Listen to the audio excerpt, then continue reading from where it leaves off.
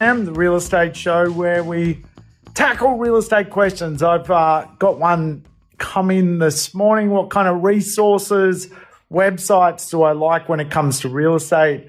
Well, let's go through a few. I really like, obviously, REA, realestate.com and Domain, just to surf the real estate net. I love looking at real estate deals, and obviously they carry the most stock on them. Second one for me is RP Data CoreLogic. This really gives us insights into what properties have sold for, depending on where the cycle is, whether we need to pay a little bit more for property than what it was worth a couple of months back, or in fact, if we're jumping the gun and paying too much for real estate. CoreLogic, it's kind of like the history of real estate, and for that reason, I love it. It also gives me some insights into land sizes and comparable sales on real estate.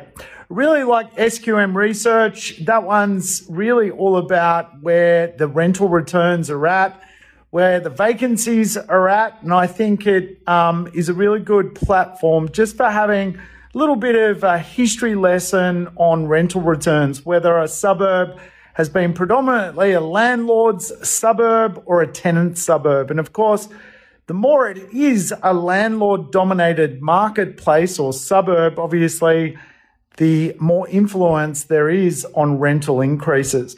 I really like Microburbs. Microburbs kind of tells us a different scoring system for a few socioeconomic ideas, whether a neighborhood is affluent, whether a neighborhood is broke, whether a neighborhood has safety and security and crime concerns, whether it's a tranquil place.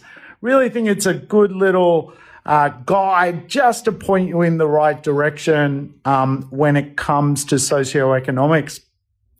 Probably the next one for me is WalkScore. I use this a lot, particularly in the inner and middle rings of cities where people are likely to be quite mobile, want to walk to something close by, want to know where their local transport is, and whether they can simply walk to all sorts of amenity, kind of live that urbanist lifestyle. I think it's really important to have a pretty good walk score when it comes to the inner ring of real estate in our biggest cities.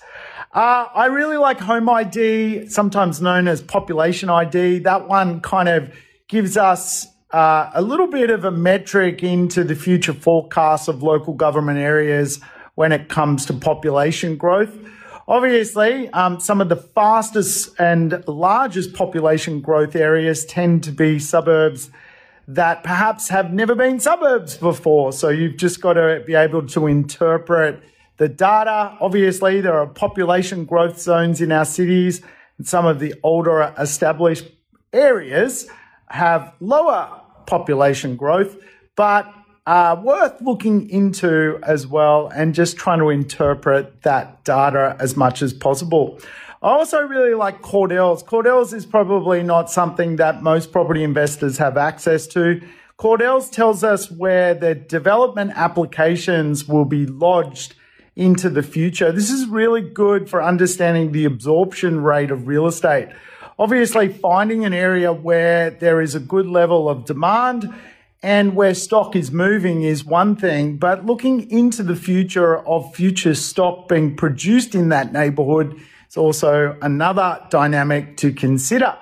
So for me, at work, we pay a lot of money for Cordell's. It gives us about a 3-year window to look into where development applications are being lodged, what suburbs potentially being oversaturated with development applications, what suburbs have just, thousands and thousands of properties about to reshape the market landscape, and which suburbs fundamentally are quite tightly held when it comes to future development applications and planning instruments. So for me, they're the ones I probably like them most. I've probably forgotten one or two, no doubt. I try and rack my brain. I might leave it at that. Hey, have a great day. See ya.